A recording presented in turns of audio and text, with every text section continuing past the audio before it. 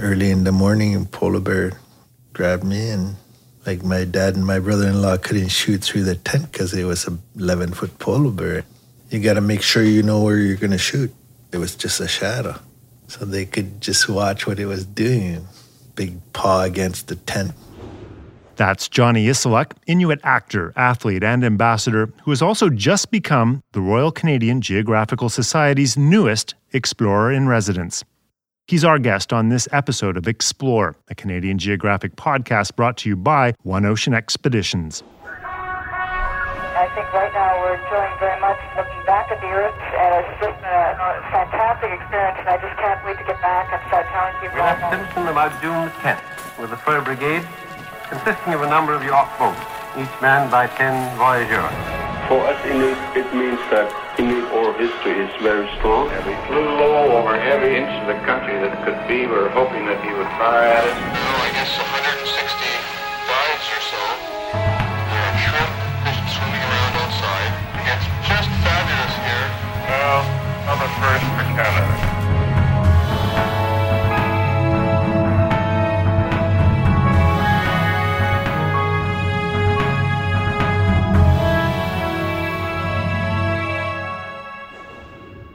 Welcome to Explore, the Canadian Geographic podcast, where we hear from some of the world's greatest explorers about their adventures and how Canada, its landscape, people, wildlife, and history have inspired their spirit of discovery. I'm your host, David McGuffin. At 45 years of age, there seems to be very little that Johnny Isulak hasn't done, or at least tried. He's scaled Arctic mountains, scuba dived in the Northwest Passage, and traveled the world promoting Inuit culture. The Iqaluit resident is one of the most medaled athletes in the history of the Inuit Games.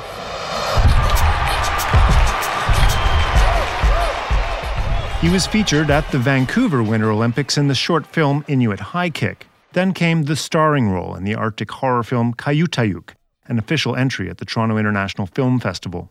From there, the acting roles have only grown in prominence, starring on stage at the Stratford Festival, and then in the award-winning film Indian Horse, produced by Clint Eastwood. And last year, he was in the critically acclaimed Ridley Scott miniseries The Terror, the story of the ill-fated Franklin expedition lost in the Canadian Arctic in the 1840s. And with all that under his belt, Johnny Isulak was recently made the newest Royal Canadian Geographical Society Explorer-in-Residence. For our Explore conversation, we met in the Sir Christopher Ondaatje Reading Room at the RCGS headquarters, overlooking one of the world's great exploration routes, the Ottawa River. I began our conversation by asking Isulak about how he came to get his first real acting role in an Arctic horror movie. So a friend of mine, Naila Inukshuk, and her partner Scott Brockmeyer visited Iqaluit and always wanted to do a horror flick in the Arctic, and I guess they thought about me when they thought about horror flick. Yeah. But with my persona, like my name being around from Inuit Games demonstrations, being invited to Olympics, all these things that got me recognized as an athlete, as an advocate for Inuit culture and ambassador of the Arctic. I guess made sense for them to have me as the hunter for this short clip they did. And that's where it all started, where they made a short movie called Kayutayuk, Spirit That Comes. And from there, it just kind of barrel rolled to meeting producers from Murdoch Mysteries, and that one got things more open. That horror movie is terrifying. I mean, it's beautifully shot, and you are the only actor, you and your dog, are the only actor in this whole thing, and there's a presence, obviously, in this thing as well. But you have this ability, and it's in there right from the start, to convey so much emotion with so little in your face. You know, it's almost like a Clint Eastwood thing, you know? It's like a look. And there isn't much said in this movie, and it is absolutely terrifying. Yeah. And you know what? That's what director in Indian Horse and director in The Terror had said that, like, you don't need to say very much to say a lot.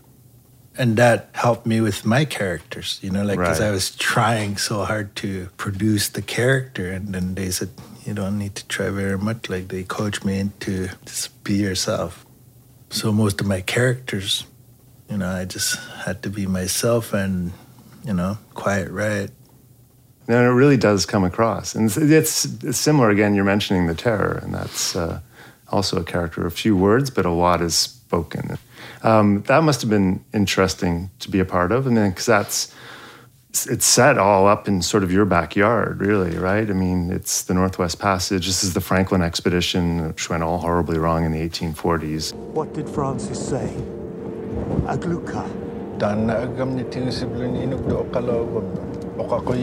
Your friend took my hands. He said, tell those who come after us not to stay. The ships are gone. There is no way through, no passage.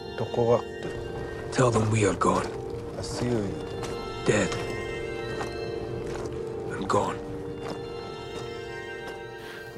What's interesting is I think for a very long time, the Inuit part of that story really wasn't part of the story, and this has actually brought it into it. And I'm wondering if that was of interest to you and what it was like to be part of that. You know what? Everything aligned for that show, and even the Stratford Theatre play. Mm-hmm. So that summer, I was on an expedition with Adventure Canada going through the Northwest Passage, and we happened to go through the Franklin expedition. Oh, right. So by King William Island. So we went to, what's that island? Beachy Island. Oh, Beachy Island. We went on there. We saw all the graves and everything. And, I went through the passage of the Franklin expedition and even saw where they had found the ship. The second one, I think it was. And so shortly after that same, this was in the summer. And then in the fall, I got called to the terror. And everything lined up, and I felt like I had more passion for it. Yeah, understanding the story, because there was a historian, Ken McGugan, on the ship that talked about the Franklin expedition. Right. So I had a good background too. You could see it. You could picture it in your head. Yeah. Right next summer, I did the play in Stratford, and there was a skit on Franklin expedition on there too. It just everything lined up for a reason. And the funny thing about the terror was most of it was shot in Budapest and Croatia. And so I was reading the script, I was wondering what it's going to look like, how it's going to play out when I see it on TV.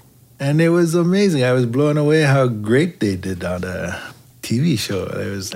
I mean, it's beautifully, beautifully shot. But Croatia and Hungary are warmer. They were pretty hot. And you're in full furs in this thing. It was boiling hot. And one of your co-stars, Jared Harris, spoke some Inuktitut. How was he doing in that? Were you helping him along with that? So he did practice it and did it before he got coached, and he did very well. Did he? I understood everything he did, and the other actors too that spoke Inuktitut, I understood them.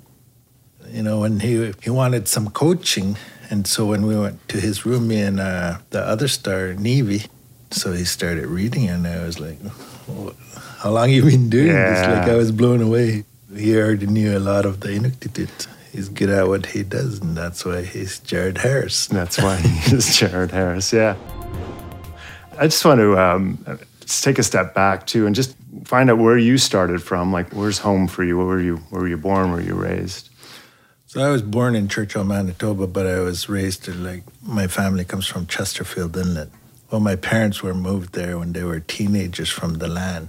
So they lived nomadically before they were teenagers. They were forced to move there as teenagers, yeah. And when was that? Back in the 40s, I believe. Yeah. They were burned 35, so in the 40s they would have been moved to Chesterfield Inlet. So you're raised there, and that's right on Hudson's Bay, right? At the very top part, is that right? Yeah, that's where the first residential school was. Really? Yeah. Cool. And so that's where I grew up, town of Chesterfield Inlet, 300 people. Right. A lot of hunting. Mm-hmm. I went to kindergarten school there and went up to grade 9, and then I went to high school in Rankin Inlet. So a lot of my abilities came from my parents, because my dad taught me. I'm very fortunate that he taught me a lot of the things he knew. Yeah. Right? Traditions, culture, and and my mom too. I watched her sewing traditionally and preparing skins and And so I'm very fortunate that I was exposed to that, and I watched as much as I could and learned as much as I could. For my young age, I'm happy from what I know. Like, I wish I know more, but with the modern day and stuff. And so my abilities came from hunting. All my skills, all my strength, all my mental strength, all these things came from hunting. And so Inuit Games came natural because I was hunting all the time. So, yeah. And you're using skills that you'd already were using, basically. Yeah. So was your dad, was he getting his living off the land? So, yeah, that's how he started. He was a fur trader, hunter, full-time hunter, and then guiding. So he had good English because he went to TB clinic for 3 years when he was 18. Yeah. And he had to stay down there for 3 years. In Edmonton? In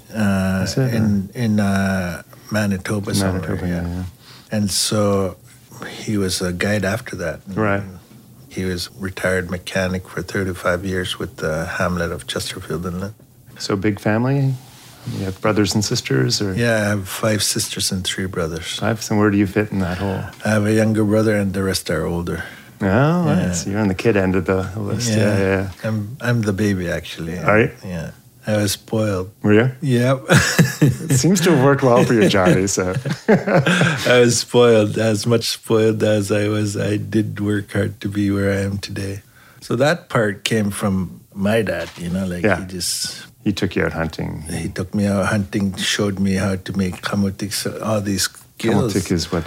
Sleigh, what we pull in the back of the dog team or snowmobiles. Yeah.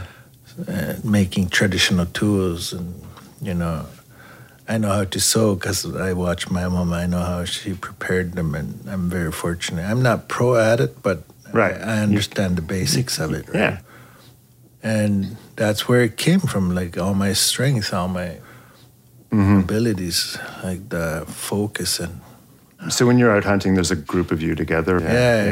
Growing up, that's what I grew up with. Like it was always family, and so a lot of my skills too, like hunting skills, I learned from my brothers and my brother-in-laws and the elders. Right. So tell me, so the first residential school was in Chesterfield Inlet. Yeah. Yeah. Did you go there? No. I went to the Rankin Inlet Residential School. But that must have had an imprint on the community. I mean, obviously everyone knows the history of residential schools is horrible. Yeah, there's negative impacts and positive impacts. There's a lot of great leaders in the Arctic came from Chesterfield Inlet. Through that school, you mean? Yeah. So there was some stories like, some were difficult, some were great, Like everything else, it has 2 sides to it, right? What was your experience like? My experience when I went to high school, it was good. Yeah. I had no problem. The only thing was that I had before I went to high school, I had dog teams. Well, with my dad when I was 7 years old, right up until high school. When I went to high school, it kind of disappeared because all the, I was a teenager influenced by everything else around me, and I wanted to experience it all, and so dog teaming kind of disappeared too. Right. It just, it was a daily thing. It was a routine while I was living with it. When I was gone from it, that daily routine disappeared. What was the impact of that on you? It still bothers me today. That's one thing that I wish I had kept. Yeah. It's hard to be a movie star and keep a dog team. Yeah. I was born in 1973 in Chesterfield Inlet. It was a playground, basically. How so? I just, before I came here, I drove my childhood friend, Melissa. She lives here. And we were just talking about, I'm glad I grew up in Chesterfield Inlet the way I did with my friends like her. And we were just talking about it. And the skills and knowledge we have about what we dream of, being free, being out in the nature, being in tune with nature. That's what we grew up with, and we were just talking about how grateful we are to how we grew up, because we understand what it means to be of the land. Yeah. That's basically what it was, the way we grew up. My parents, at 10 years old, didn't even look for me when I didn't come home till like 1 o'clock in the morning in the spring. Yeah. Because it's 24-hour Sun's daylight, up, yeah. right? And so they didn't even come look for me. They weren't worried, right? The community was watching you, and yeah. Not even that. They're Yeah. like, at 10, we already had skills too, right? Because you're brought up, like my son, he's 3 years old. Mm-hmm. He knows how to load a rifle and shoot at targets. He's 3 years old, and he's been shooting since he was 2. Is he a good shot? You know, that's, not yet. He'll get he thinks so, though. And that's the mentality you give children, like, you're doing it right.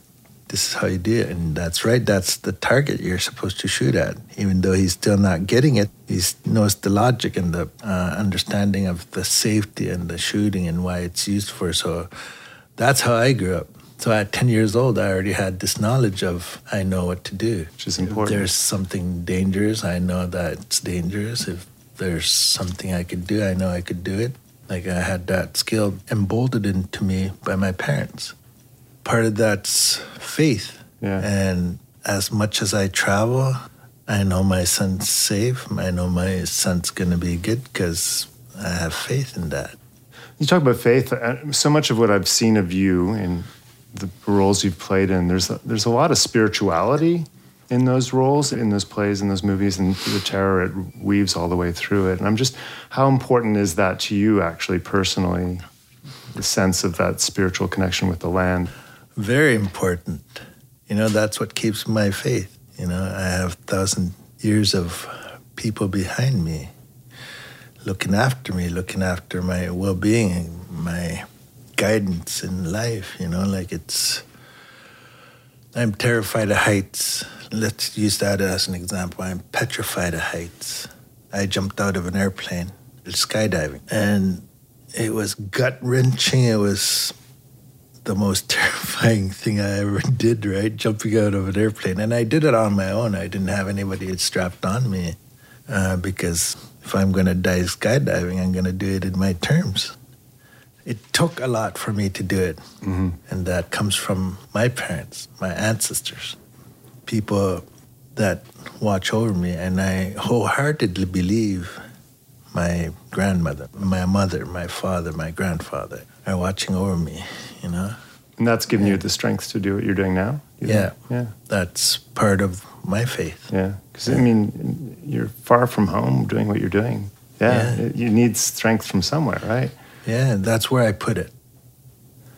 And, you know, in time, like, that's what I started to understand. Mm-hmm. And the more I understand it, the easier it gets. And I know you're in town now to talk to students, and you're doing a tour, and a lot of what you've done, you spend a lot of times in classrooms with students, and I think that's both First Nations and non-First Nations as well. Is that right? Yeah, I teach culture, Inuit culture, history, Inuit games, history, and I use my achievements as an inspiration for the youth. How much is the message of the land and the spirituality you get from the land woven into that? Most of it. Yeah. Yeah, most of what I talk about is my culture and the history and where I come from, how I live, how I hunt, how I eat, what I eat. Some of the kids in the beginning will be like, why would you kill that cute seal? Why would you kill that cute polar bear? And at my end of my presentation, maybe someday when I get bigger, I can come hunt with you. Maybe I can go hunt polar bear and seal with you one day, or maybe I can eat the caribou with you someday. And yeah, absolutely. You know, like you give an understanding to anybody, you're open to life. Right. You know, like, because the less you understand, the more you're close to any culture. And so that's why I love traveling the world. I love to learn about different cultures, and I respect it. Yeah. You know, and I try different food. Sometimes it's tough, but, I appreciate where I come from. And so that's what I teach as much as I could, because I am a very proud Inuit. I mean, you are a champion for, as you say, the Inuit and the Inuit culture. And we've come through a period where a lot of that was repressed, and the government actively, as you say, moved your parents to a place they didn't want to be, among many other things, residential schools, which did a lot of damage to the culture. But I'm just wondering where you think you are, or where the Inuit people are in terms of regaining their culture and regaining that pride of culture. Today, like, you could see a lot of the pride of being Inuk, you know. At one point when I was growing up, you know, teenager, I was like, I want my skin to be lighter, you know. Why am I so scared of the white people? Because that's what my dad taught me, I have to be afraid of them. To an extent, I am, you know, like I keep my guard up still, but that's how I was brought up. And today you could see the Inuit culture, like it's always been around. It's always been very rich, you know, because we're very isolated. Only way to get up there is by airplane and ship. And what I see right now is that everybody's so proud of it and want it as strong as it was before. And everybody's working towards making it come back. You know, it's very challenging because of the modern lifestyle. It's not as easy to get away from, but we have to live with it. It just keeps getting more modern and more modern. And so we just adapt into that. But how do you do that? Because it's pervasive, right? And now the internet, there's new ways that it digs in, right? As hunters, on a daily basis, we have to adapt to the environment. Every single day you adapt. And so with everything else that comes, you have to adapt into it. And that's just who we are. That's how we are. We have to accept it and work with it. Mm-hmm. And so you see a lot of young people just so proud of where they come from. Even this morning, I was talking to my friend Melissa. Her daughter's 18, and she's grew up most of her life down here, and she wants to move up north to revitalize her upbringing, how her mom grew up, you know, like how her grandma grew up. It was a proud moment. Like, that's beautiful. And you could see a lot of the young people doing that today. Like, there's a lot of young people that are doing their best to learn what maybe they have missed from going to school. And then you have people in my generation that are very proud to be able to teach it or even learn it more. You know, I'm still learning. Like, there's words I'm forgetting or didn't know, or there's techniques I don't know. I'm still learning. You know, I'm still learning as I go. I keep asking people about techniques or places or names. You know, I'm still learning, and I'm 45. And my dad, when he was like 75, I'm still learning too. It's important. So you never stop. Is he still alive, your dad? No, he passed on 2016. Okay.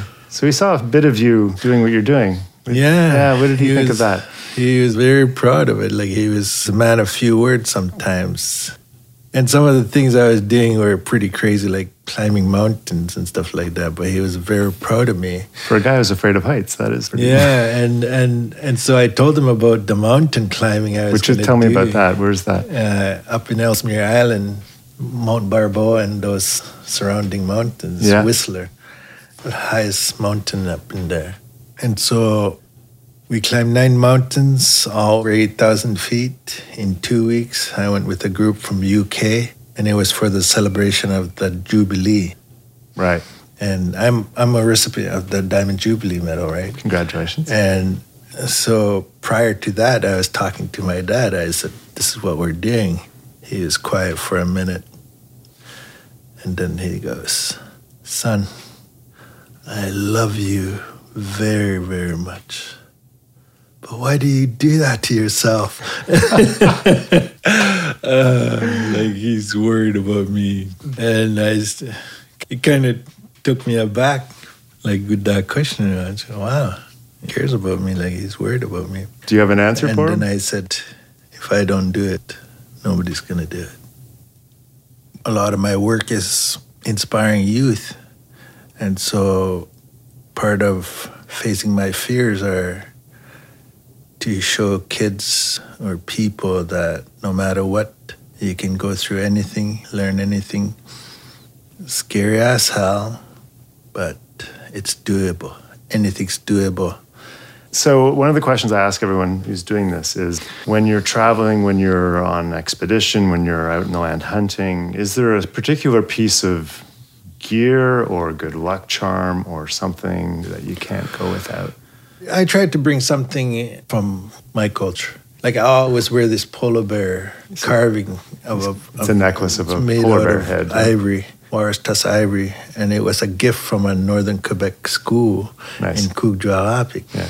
I did a presentation there while we were doing a tour with Indian Horse, and the school gave me this, and I've always wanted one of these northern Quebec carvings of a polar bear, and it was a gift, and I was like blown away by it.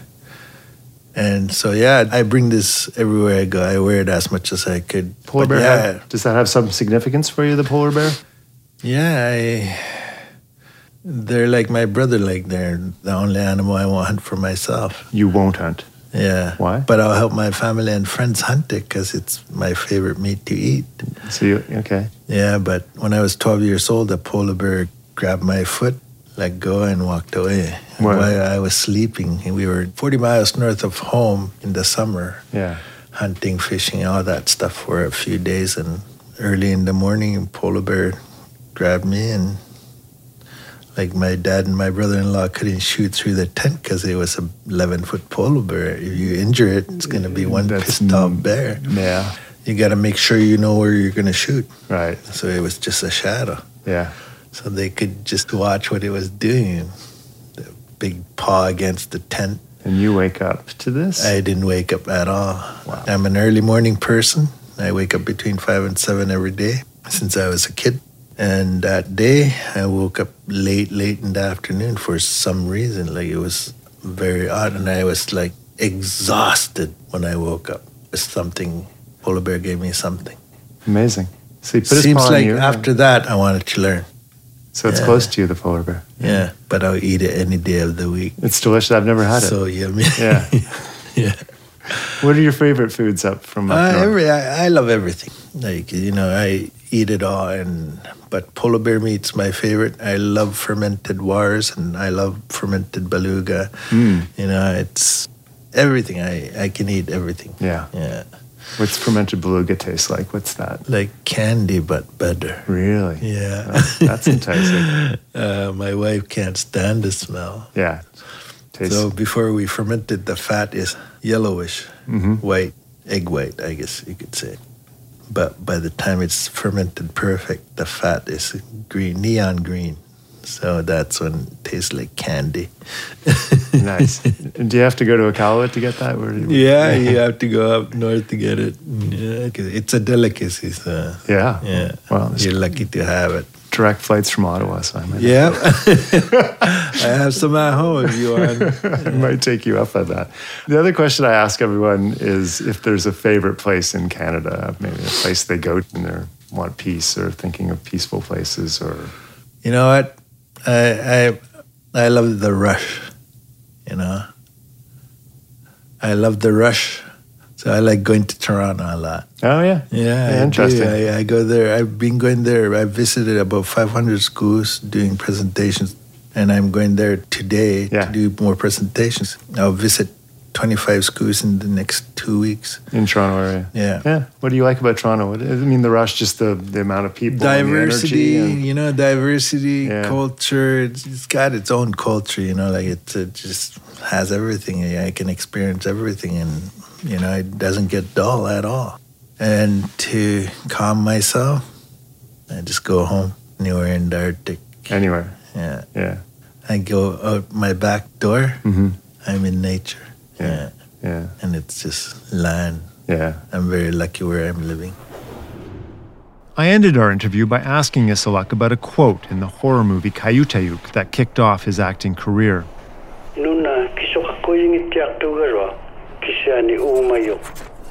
In it, you hear the voice of an Inuit elder saying these words: "The land looks bare, but it is alive." And I think there is a perception down here, especially, that it is just an empty waste. Yeah. But it's not, is it? It's not. That's where you collect yourself spiritually. And, when I'm out land, my thoughts clear up. Like everything I forgot to think about, it comes out. So it is alive in you if you allow it. I think that's a good place to leave things. Great. Yeah. Well, Johnny, thank you so much for coming and doing the podcast with us. Thank you. It's been a real pleasure to meet you. Yeah. Oh, my pleasure. That was Johnny Isulak, Inuit actor, athlete, and ambassador, and now also the newest Royal Canadian Geographical Society Explorer in Residence.